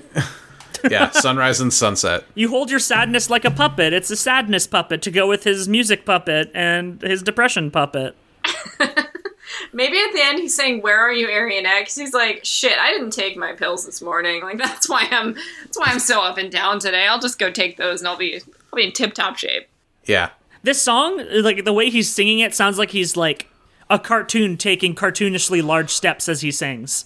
Like through a sad town. He's like swaying side to side as he's doing this one. It's very sea shanty. Yeah, it's kind of like a big noodly cartoon, like Steamboat Willie looking kind of thing, where the background looks like it's just on a sphere and is kind of like rolling behind him as he just kind of sways down the street. And he's bouncing in time with the music. Oh yeah. He says it's a sunrise and a sunset from a cradle to a casket. Yep. The master and the servant have exactly the same fate. Folks, death comes for us all, including Henry Kissinger, including Donald Trump. This is not a threat. It's just, in fact, a fact. It is just a fact. Yeah. And, you know, a fact. I will have different levels of excitement for when different people die. And that, too, is just human nature. It's just human nature. For some, it may be a party. And for some, it may be kind of sad. But, you know, who's to say which is which? Who's to say who I will ultimately get banned on Twitter for inadvertently threatening? Who knows? We just don't know. You just have to follow it up by saying, in Minecraft. In Minecraft. Yeah. Allegedly. I am going to kill you, in Minecraft. Yeah. Or you can just post it on Tumblr. Or you just post it on Tumblr. It's fucking lawless over there now. It's great. Except for what they perceive as peepees. Which are not for what they perceive as peepees. They're usually like... You gotta keep those to the peepees room. It's like a popsicle or like an ear of corn, and they're like, whoa, that's definitely peepees. I had one image get flagged, and it was an image of me holding a bunch of scrambled eggs in my hand. That should get taken down. Yeah, the caption was, "I'm so fucked up breakfast." So... It was your own personal egg post. It was my own personal egg post, yeah. I personal egg post. Oh, yeah. I stopped using Tumblr around like 20, I want to say like 15. I don't know. Yeah. It just started to get bad to me. That's too late to get out undamaged. I'm baby. So my 2012 Tumblr, the height of Tumblr for me, I was a freshman in high school. So I got irony poisoned at like 13, 14, and I've just been living like that ever since. We all have the Joker damage tattoo on our faces. Yeah, we from are all that. Joker I'm damage tattoo. 100% DeJonker by this point. Yeah, we're all jonk over here. Yeah. If someone wants to give us a Conor Oberst, but he has Joker makeup and he has damage written across his forehead, just pop that in right next to the Conor Oberst Shrek. Thank you very much. Can I actually Yeah, get at Tuning Forkcast. Can I actually get 2 of those? I really just want like an extra. I want to see 2 different interpretations of Conor Oberst as the Jonker that we know and love. Yeah. There are several different Jonkers. Jonker movies are coming faster than we could ever imagine now. Eventually, we're going to be getting a Jonker movie every 4 hours. I can't wait. We'll get the double Jonker event. Yeah. The esteemed double Jonker. Yeah, exactly. And of course, double Junker. All right, what are we talking about? Music? Well, yeah, we can move on from Sunrise Sunset, but I think that's like musically and even like the lyrics are basically nothing. It's very just like it's evocative. It gets the people going. It's basically like yeah. every day is the same and we're all going to die, including Henry Kissinger, Donald Trump, And Let's see. ourselves. and ourselves. Yep. But yeah, no, it's like it's very pedestrian in that way. But I like it. I like to hear it. Yeah. Even the CIA agent that this podcast has flagged will eventually join the rest. It's not a threat. It's just a fact. It's not a threat. It's not a threat. I'm not a violent man. I can't even do a push-up. I'm not a threat at all. Yeah. Join our Discord. Join our Discord. Become the Joker. Yeah. Okay, I am itching to get into this next song because it's my favorite one. It's good. It's really good. It's an attempt to tip the scales. Someone who's gonna care if we were ever here at all. Well, summer's gonna come, it's gonna cloud our eyes again. No need to focus when there's nothing that's worth seeing. So we trade liquor for blood in an attempt to tip the scales. I think you. So I am throwing. On Genius, it kind of breaks this up between its part 1 and its part 2. I think Yeah. of them as one entity because I'm going by like the track listings. So I think it's only right that we talk about both Hydra heads of this song, if you will. Of course. The song itself is kind of like, it's a little softer, it's a little more indie. I can't quite put my finger on who it reminds me of. I don't know, there's some other like indie darling that definitely sounds like this, but I cannot remember who. It is a little bit Microphones-esque. Yeah. Yeah, I can see that. Yeah, it might even be, shoot, I don't know. It's, maybe they all just kind of melt together at a point. I was gonna say the Shins, but I was like, I don't know if that's quite, like, exactly right. I don't know. So the song is about a breakup, again, kind of drinking through it, trading liquor for blood in an attempt to tip the scales. Conor Oberst did have, like, a really bad drinking problem for a lot of years, and I believe that carried over into when he was writing this album as well. So this is a very, like, direct experience that he had with alcohol, is kind of like, I'm gonna deal with it by drinking and tipping the scales, as in like maybe making it better for a second. Yeah. Who among us has not had the urge, folks? The every single line of this on Genius has an annotation, and I clicked through all of them, but my favorite one was the annotation for "They seemed so important at the time," which has a picture of like a guy with an emo swoop haircut and checkered Vans trying to climb upstairs and looking very sad. Oh man, hang on. I'm heading there I now. feel like he's being dragged down those stairs by some kind of entity. This is Paranormal Activity. Yeah. I have those shoes. I wear them You have almost those every day. shoes. Yeah. Well, see, the best part about this is that these are outdoor stairs. So he's like getting dragged into a backyard, and it looks like there might be some snow on the ground. And this also has one downvote.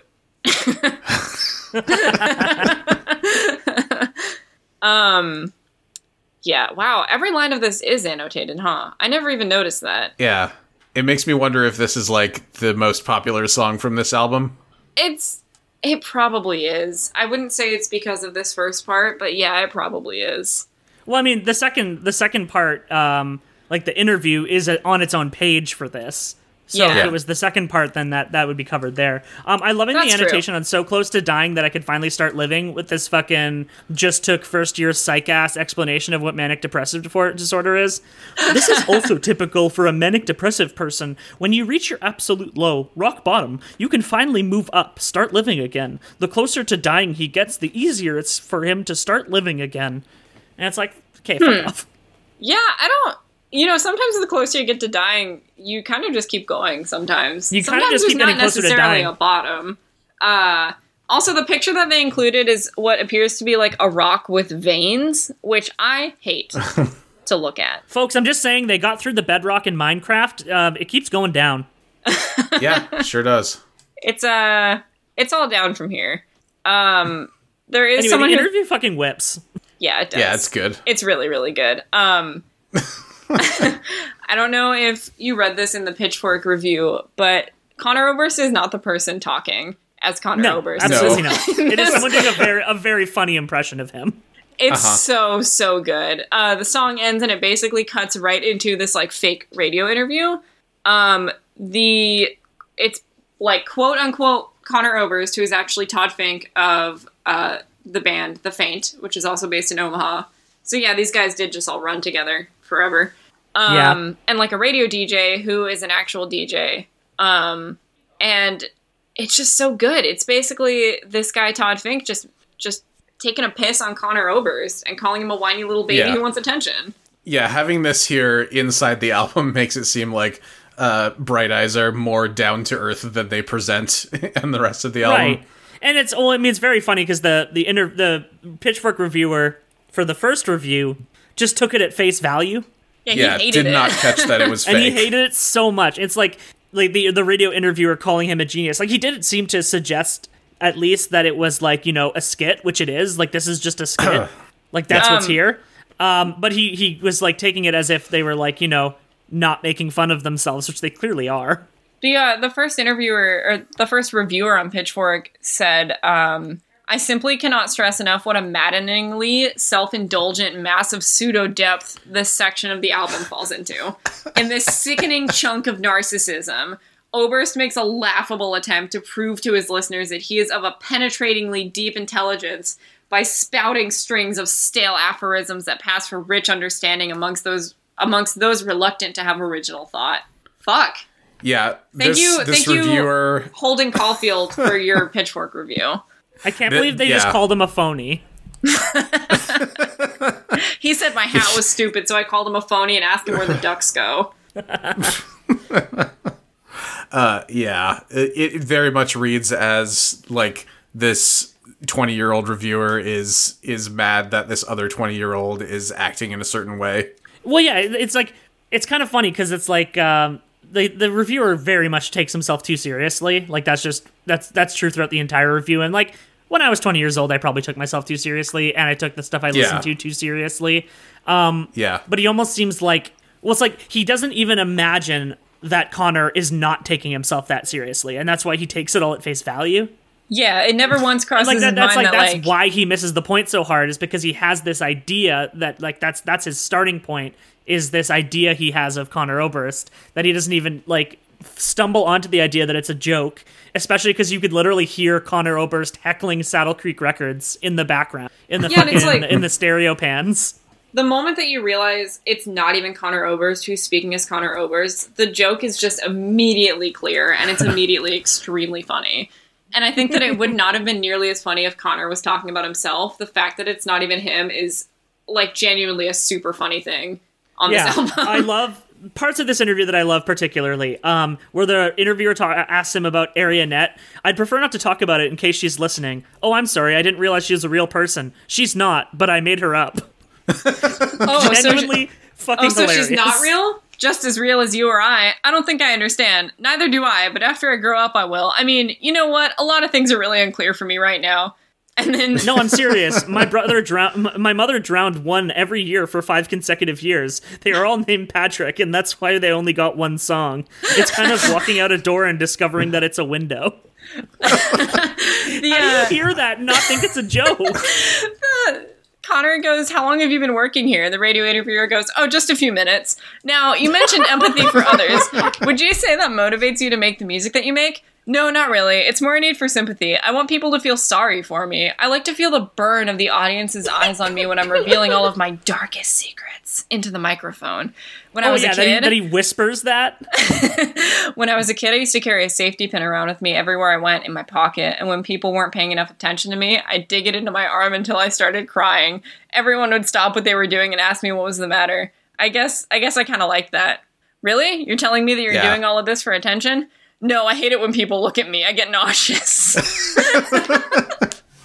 He is a Twilight character. In fact, I could care less what people think about me.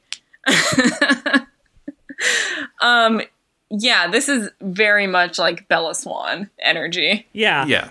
And then, of course, they go, like, so you're going to play something for us now. Is this a new song? Yeah, but I haven't written it yet since one I've been meaning to write called A Song to Pass the Time.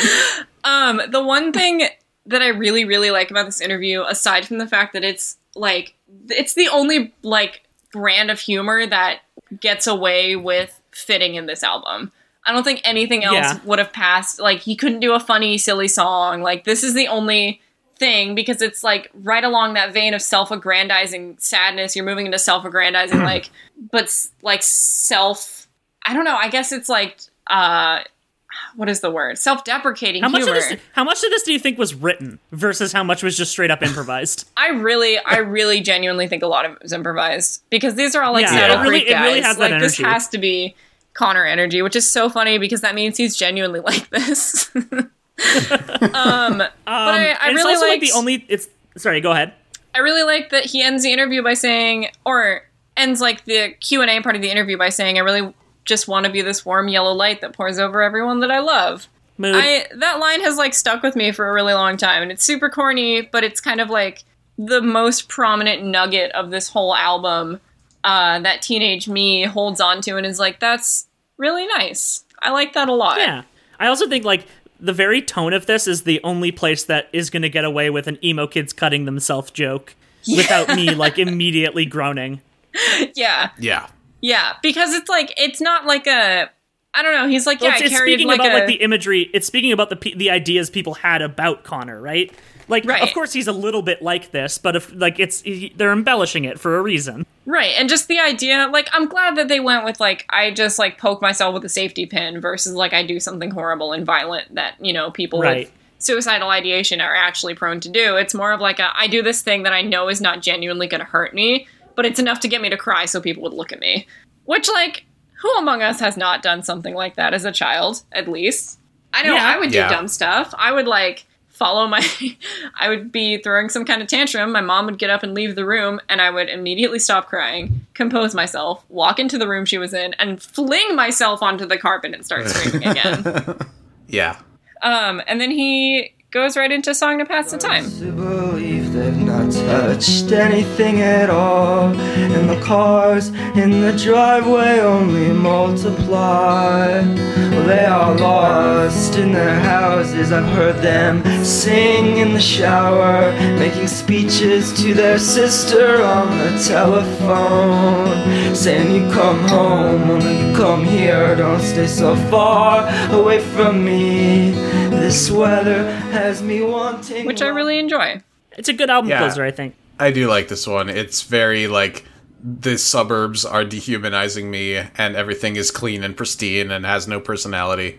Yeah, the part that really gets me on a deep personal level is, well, I've locked my actions in the groove of routine, so I may never be free of this apathy. And I'm like, uh-oh, I have OCD, uh-oh, I feel this. That's also just what capitalism is. It's true. Yeah. Yeah, the whole, like, locking your sadness into a routine, that if maybe you could just get yourself to break a routine would at least loosen it a little bit, is a very real, helpful thing to recognize. So it's, I don't know, this kind of surprised me that he was even this self-aware, one, at 20 years old, and two, in the midst of what is otherwise just such an overly dramatic album. Yeah. I mean, as someone who just quit a terrible job, let's hope. Yeah, I will hopefully be joining you in a few months. here's to pursuing things that we care about. Yeah. Yeah, I'm a fan of that. I like the, but I wait for a letter that's coming to me. She sends me pictures of the ocean in an envelope, so there's still hope. Yes, I can be healed. It's nice. This song is the one actual genuine glimmer of hope in this whole album. And it's Good spot to put it. It's a nice thing to put at the end, because I think it would be, I mean, I wouldn't be surprised, but it would be kind of a different album if they had put another sad, hopeless song right at the end.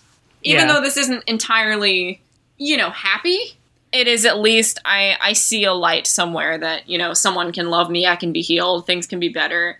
I know how I can get there, and I recognize that maybe everyone is kind of in this boat with me of, the apathy of routine.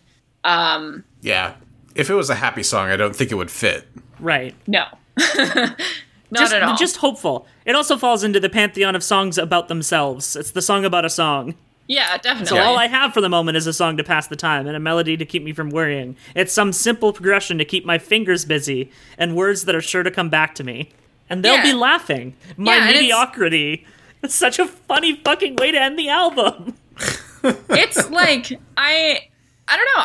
I feel like this is like... He burst his own bubble. He spent the entire fucking album inflating it like a Mario Kart Party minigame. Mario Part. And then he just went, boop. My Mario Part. Yeah, and it's kind of like a... it feels how I feel, because the album's like under an hour. It's not a very long album. So to have all this dramatic buildup crammed into about 40 minutes, and then to have him end it with like, I think I'm actually going to be fine. I'm just going to hang out. It's like... I'm just gonna fucking vibe. It totally feels like how I feel to this day when I have like a minor anxiety breakdown and I have to go lay in bed for a little bit, and then someone's like, have you eaten anything? And I'm like, shit, no, I haven't. And then I eat a sandwich and I'm like, you know what, guys? I think it's going to be okay. And it's like... Yeah. When you're in an anxiety spiral and then you just go to sleep and you wake up and you're like, okay, I'm good. Yeah. Yeah. It's like anxiety heel turn. And it's really, really like... It's always been so funny to me, even when I'm the one experiencing it. I'm like, this is... Oh, yeah, no, it's definitely... Well, it's like, once you get into the post-anxiety spiral, you always feel like, oh, that was a bit melodramatic, huh? Yeah, you like go... What if he just ended the album like, like classic end of Two-Headed Boy Part 2 thing, where he like gets up and walks away from the stairs, and then you just hear just like slightly panned stereo left someone being like, that was all a bit melodramatic, huh? Like, that's basically what he did, but he did it in the song. Well, and it's funny anyway, I'm because... looking forward to hearing this song because he hasn't written it yet. Yeah, it'll be really good when it's done. Yeah. But this seriously, like, this whole album just feels like that very specific kind of, like, the world is fucking ending, we are fucking under attack type of feeling that you get in, like, early adulthood when you're like, oh my god, it's always over something that in hindsight is just really silly, like being like, oh my god, I have to call out sick because I'm actually sick and my boss is gonna be mad. And then you go through all the feelings of this album, you convince yourself no one will ever love you, and then you fucking get up and eat breakfast and you're like, I can be healed. There is hope. Maybe I'm good enough to go to work today after all. Right? I'm just gonna be late. It'll be fine. I just need to stop for a McDonald's breakfast sandwich and I'll be fine. Yeah. Yeah. I think that Ian Cohen even mentions that in his, 9-point review. He says, in the thrall of fevers, sometimes these are the kind of things that do feel like the end of the world for at least an hour. And that's exactly... I really like the phrasing of at least an hour. Yeah, it's like... That's, it is valid to have a 1 hour world-shattering anxiety event and then get up and realize that you just hate your job. Yeah. So that's Fevers and Mirrors. And out of the whole thing, I'd say probably my favorite song is The Calendar Hung Itself. Just because I really like the instrumentation and the introduction of that specific Connor voice. Yeah, I think that's the one I was most familiar with originally because I think Caitlin put it on a playlist that she sent me at one point. And this is after she applied all all the album art for this album was replaced by an image that she saw on Tumblr called Biebers and Mirrors, where it's just Justin Bieber's face in the middle of the mirror. And that, of course, is the one that was sitting in my iTunes library afterwards because it was attached to the playlist. Oh, that fucking rules. Yep. I love that. So it's Biebers and Mirrors to me. Remember when Justin Bieber was a funny meme? Yeah. Oh, sure now do. He's just some guy. It's just kind of now like a tragic story of some guy. Yeah, just a tragic he's just story a of some man who guy. kind of sucks now. Yeah. It's a shame. But yeah, no, I think the album it works as a whole. I don't know if I'd rate it as high as a 9. Yeah. Because, like, I enjoyed it, but I don't think I enjoyed it that much. So for the sake of my teen self, I don't have the teen's emotional connection that you have. Yeah. Right? So hearing this for the first time as a 29-year-old.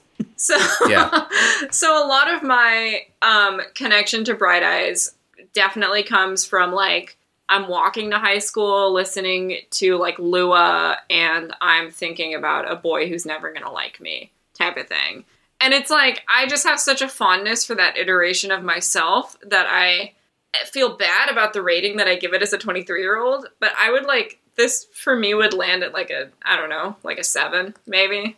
Yeah. Like, I like it. I think the nostalgia factor definitely plays into that rating, too. But I don't know. Just don't tell, like, 13-year-olds. They don't need to know. Yeah, I think it's a very well-produced album. I think it does... Yeah. I think with the tropes of heartbreak in, like, emotional man music, it has far less misogyny, Yes. which is a breath of fresh air. Yeah. I'm not going to say none, because there's a lot of, like, kind of, you know, that kind of woman on pedestal type misogyny, where you're not considering someone as a complex person. Yeah, that there's definitely some songs about, like, will you He did fix refer me? to her as a statue. He called her a statue. He, like wanted her to fix him. Like, I think he said that at some point. Like, I need you to, I don't know, something about fixing me. Hate to hear it. But other than that, it's like, I don't know. I've never been a 20-year-old man, but I have to assume that is one of the, not entirely unharmful, but one of the less harmful assumptions that someone who is in a weird place in life, who has very little, you know, romantic experience might view a woman that way. Right. Yeah. I think he should just get a GF, personally. Yeah, he should simply just move try on. getting GF. Like, we get it, you have no GF, and you just need to stop writing songs about having no GF, and maybe write a song about getting a GF, and then get a GF. Has he considered simply just getting a GF? I think that a GF would, you know, do a lot of good for him. What if the album was just called Fevers and No GF? Fevers and Mommies and Mirrors.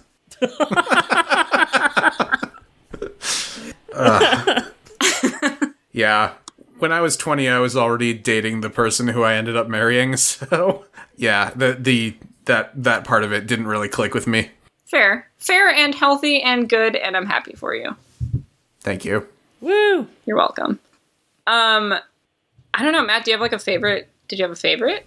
Probably Sunrise Sunset.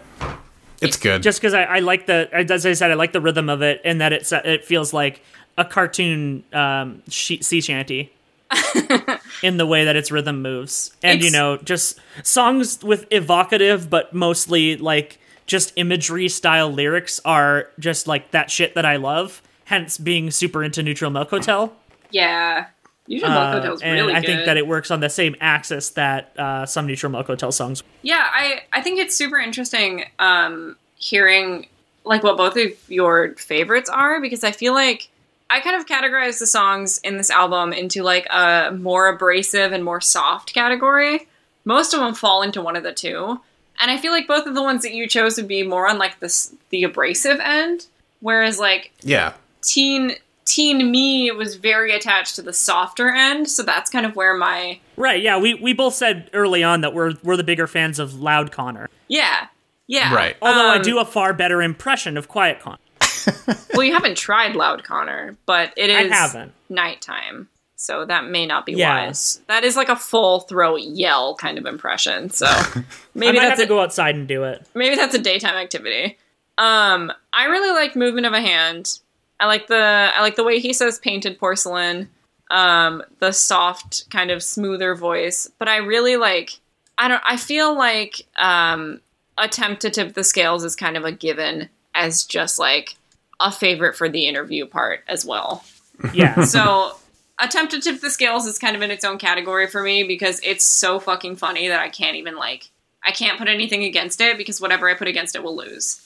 Like, I ride or die for Connor Oberst's friends making fun of him for 5 minutes straight. So And him putting it on the album on purpose. And, like, dragging Saddle Creek in the background and laughing. So Attempt to Tip the Scales aside, I think the Movement of a Hand is my favorite. Nice. Yeah. It's good to know that it's good to know that jokes that were funny 20 years ago are still funny today. Yeah, I think that, that over dramatic, sensitive guy making fun of himself will never not be funny to me. Yeah. Yeah, it's pretty good every time. I think anyone who's a very sensitive person making fun of themselves is funny to me because I'm a very sensitive person who likes to make fun of themselves. It helps. What can I say? Yeah. It is funny. Anytime that Julian Coster of the Music Tapes and Neutral Milk Hotel like makes an actual joke, I pog so hard. It's so good. He did a live stream earlier today as we're recording this, and it was very pleasant. Yeah. It was very funny when he said that it was like, I know what the internet is, or something like that, something to that effect. Because people like to imagine him as some kind of woodland creature. Uh-huh. I like that. Which, like, he kind of puts that out himself. Yeah. Yeah. I like that Sufjan Stevens has a Tumblr. That's really... I do love his Tumblr. Papa Molly Get Jolly in South Beach. New York is but a dream to me now. I think that's, like, listening to Sufjan Stevens and listening to, like, Carrie and Lowell and then going and looking at that post will just absolutely break your neck from whiplash. Yeah. Listen to Death with Dignity with his Tumblr open and just descend. Yeah. Just lose it. Well, yeah, that's it. He uses his music to get out all those feelings so he could shitpost on the internet and be happy about it. And then put life is we are abundant all at the end of every post. It's a mix of, like, Papa Molly Get Jolly and then, like, Jesus really walks with me through everything that I do. And I'm really just grateful for his abundance and light. We're all his light. And then it's like, New York is but a dream to me now. Do love Sufjan Stevens. That's why the first episode of this podcast was Sufjan Stevens. Yeah, I was so happy. That's also that just you the one guys that did Stephanie wanted to do, but, Well, Age of Odds is killer. It's a good album to me. I sometimes put that on my drive to work, and I, like, barely even make a dent in that album before I arrive. And I live 30 minutes from where I work. So, depending on the song, that might be one song. Whenever I was in a class that I hated, I was just listen to Impossible Soul twice. Yeah. It's nice to measure things in Impossible Souls. Yeah, measure things in Impossible Souls just makes sense. Yeah, makes When the part of the song comes by that says "Don't get distracted," you're like, "Fuck you! Don't tell me what to do." You're like, I'm listening to I did Impossible very much Soul. end up dropping out of university, so... I mean, I think that dropping out of college is one of the most fun things you can do. Animal Collective told it's me one of the okay. best decisions you can make in your entire life. Yeah. Animal Collective told me I don't have to go to college. Right. And I don't. Yeah. And here I am, working at a grocery store. And here I am, unemployed. Hey, but we have we're doing fun things for our friends online. And that's what really matters. Podcasting, folks. Yeah. It is. You don't have to go to school to be a podcasting fool. And I live by that. That is the rhyme. I live and die by the podcast rhyme. The podcasting credo. The podcast rhyme of the Ancient Mariner. Oh, no. Thanks for letting me talk about Bright Eyes. Yeah, where can people find you online these days? What are you up to? I don't say my Twitter on podcast because I don't do anything really relevant there. However, my Instagram, I do visual art. And you can find me at Cisgender Man. Just both words squished together. If you want to read it like cisgenderman, you can, because that's how I read it in my head, too. It's like Slender Man. Yeah, cisgenderman. It's cisgenderman. The joke is that I'm not. And that's where I post my art. That's pretty much it. You also have a podcast. I do have a podcast, you're right. I do a Twilight podcast as well. In trying to be good on my friends' podcasts, I get nervous and forget everything about myself because I'm thinking about Connor Oberst. You're valid. Yeah. I do a Twilight podcast called Live Free Twihard. It is a Twilight watch-along podcast. We are currently we're about to put out part 1 of movie 2. We do 2 parts for every Twilight movie. That's going to be 10 episodes, folks, and I have to watch every Twilight movie in the process. So, in order to make me not feel like doing this to myself is in vain, I need you to listen to it, please. Please listen to the podcast. Please, It's because very good. if I do all of this and nobody listens to it, I will become the Joker even faster, and I'm already on a pretty quick track there. And like I said, Gary is an extremely good editor. Gary is amazing. Jameson is amazing. Michael is a little scoundrel. We have a lot of fun. Hell yeah. We have a really good time. We do talk about cum.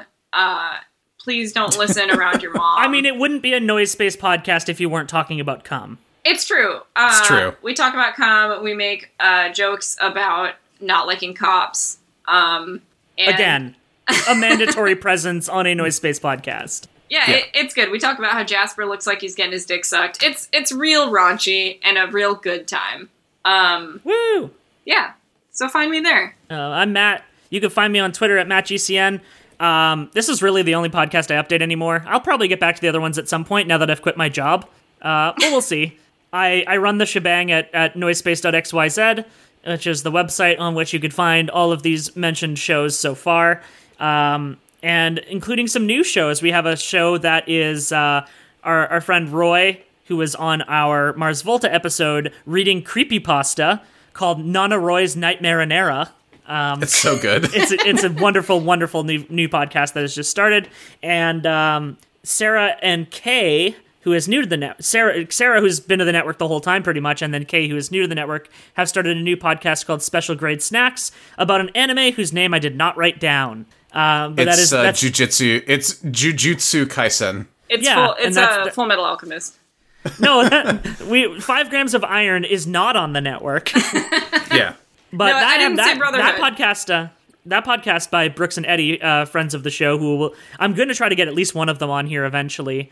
They just finished 5 Grams of Iron and are starting a new podcast about sports anime, which I'm very excited to listen to because they're going to be watching Haikyuu for season. 5 Grams Hell of Iron yes. is so good. It's so good. I'm David. You can find me on this show, which you can follow at TuningForkCast on Twitter. I do a podcast very occasionally called The Stick, which is about Homestar Runner. I want to do another episode about that soon, so if you're listening to this and you know anything about Homestar Runner, hit me up at There The was Stick literally Pod. just a new tune, so... Yeah, there was, about Halloween, where Coach Z dresses up as Del the Funky Homo Sapien from the Gorillaz music video for Clint Eastwood. And you can find me elsewhere on Twitter at Daves with 3 V's, like Waves, a funny landlord. Like the funny landlord. It's kind of... I don't like that there's now a second funny landlord, Hannibal Buress. I don't like that people might not know what we're talking about. Like, who of the two we are referencing when we say funny landlord? Yeah. I personally hate to see it. Well, the thing is that less people should be landlords, and then we won't have this problem. Well, I just think it's It's wild true. that both Mr. Waves and Hannibal Buress don't have real jobs. Yeah, what the fuck? Yeah, get a job. Personally, I'm extremely surprised that Waves doesn't like working. That sounds so out of character for him. Yeah. Well, thank you for bearing with the fact that I'm a little goober who doesn't know how to do an outro and letting me talk about Bright Eyes today, because I know more about Connor Oberst than I do about podcasts. And I'm Thankfully, we do have a standard outro. Like we always say, I had never seen a shooting star before. I had never seen a shooting star before. I'd never seen a shooting star before. Bye, everybody. Bye!